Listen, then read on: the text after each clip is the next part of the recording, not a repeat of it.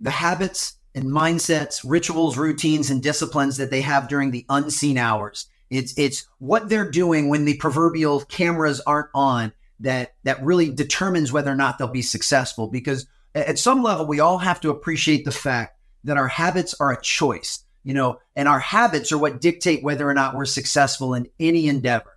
Our success is not predicated on things we do when we feel like it, when it's convenient, or when we want to. Our success is predicated on the things that we do every single day. So the people that create incredibly strong and positive work habits and are consistent with those are going to outperform and outachieve most other people. And the other is high performers and high achievers have a relentless thirst for development. They are always looking to get an advantage and always looking to learn, to grow, to develop, to sharpen their sword and master their craft. A friend of mine named Michael Burt, who was a former basketball coach and is now in the business world as well, he coined a term that I love called execution gap. An execution gap is the difference between what we know we're supposed to do and what we actually do. And every one of us has an execution gap. I mean, take physical fitness. Everybody knows what they need to do to work out and to eat right, but how many people actually do that?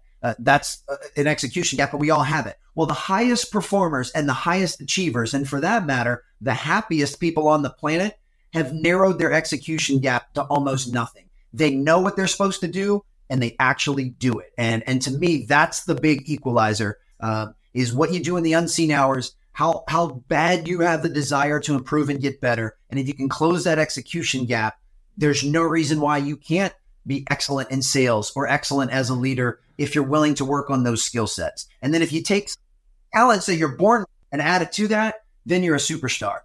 On your perspective, how do you do it? How do you get yourself to do those things you know you're supposed to do when you don't feel like doing it? From an accountability standpoint, I believe that as human beings, whenever the spotlight is off, we're always going to revert back to bad behavior. So from an accountability standpoint, we need to put systems in place that always keep the spotlight on us. So for instance, if I'm looking to change a habit, I want to start reading for 30 minutes every night before I go to bed. It's in my best interest to share that with as many people as possible, especially the people in my inner circle, my family, my friends, my close colleagues.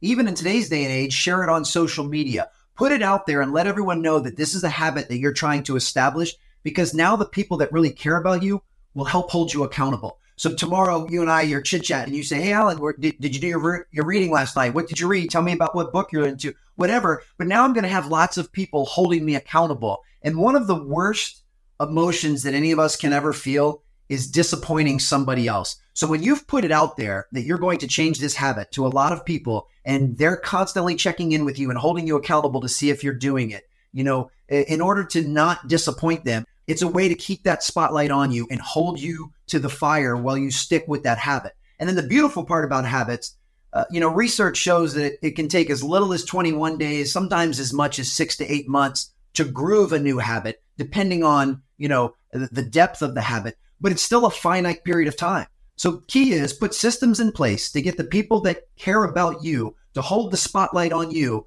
for say 3 weeks to 6 months, and you'll have formed that new habit. And then you can move on to another habit that you'd like to improve.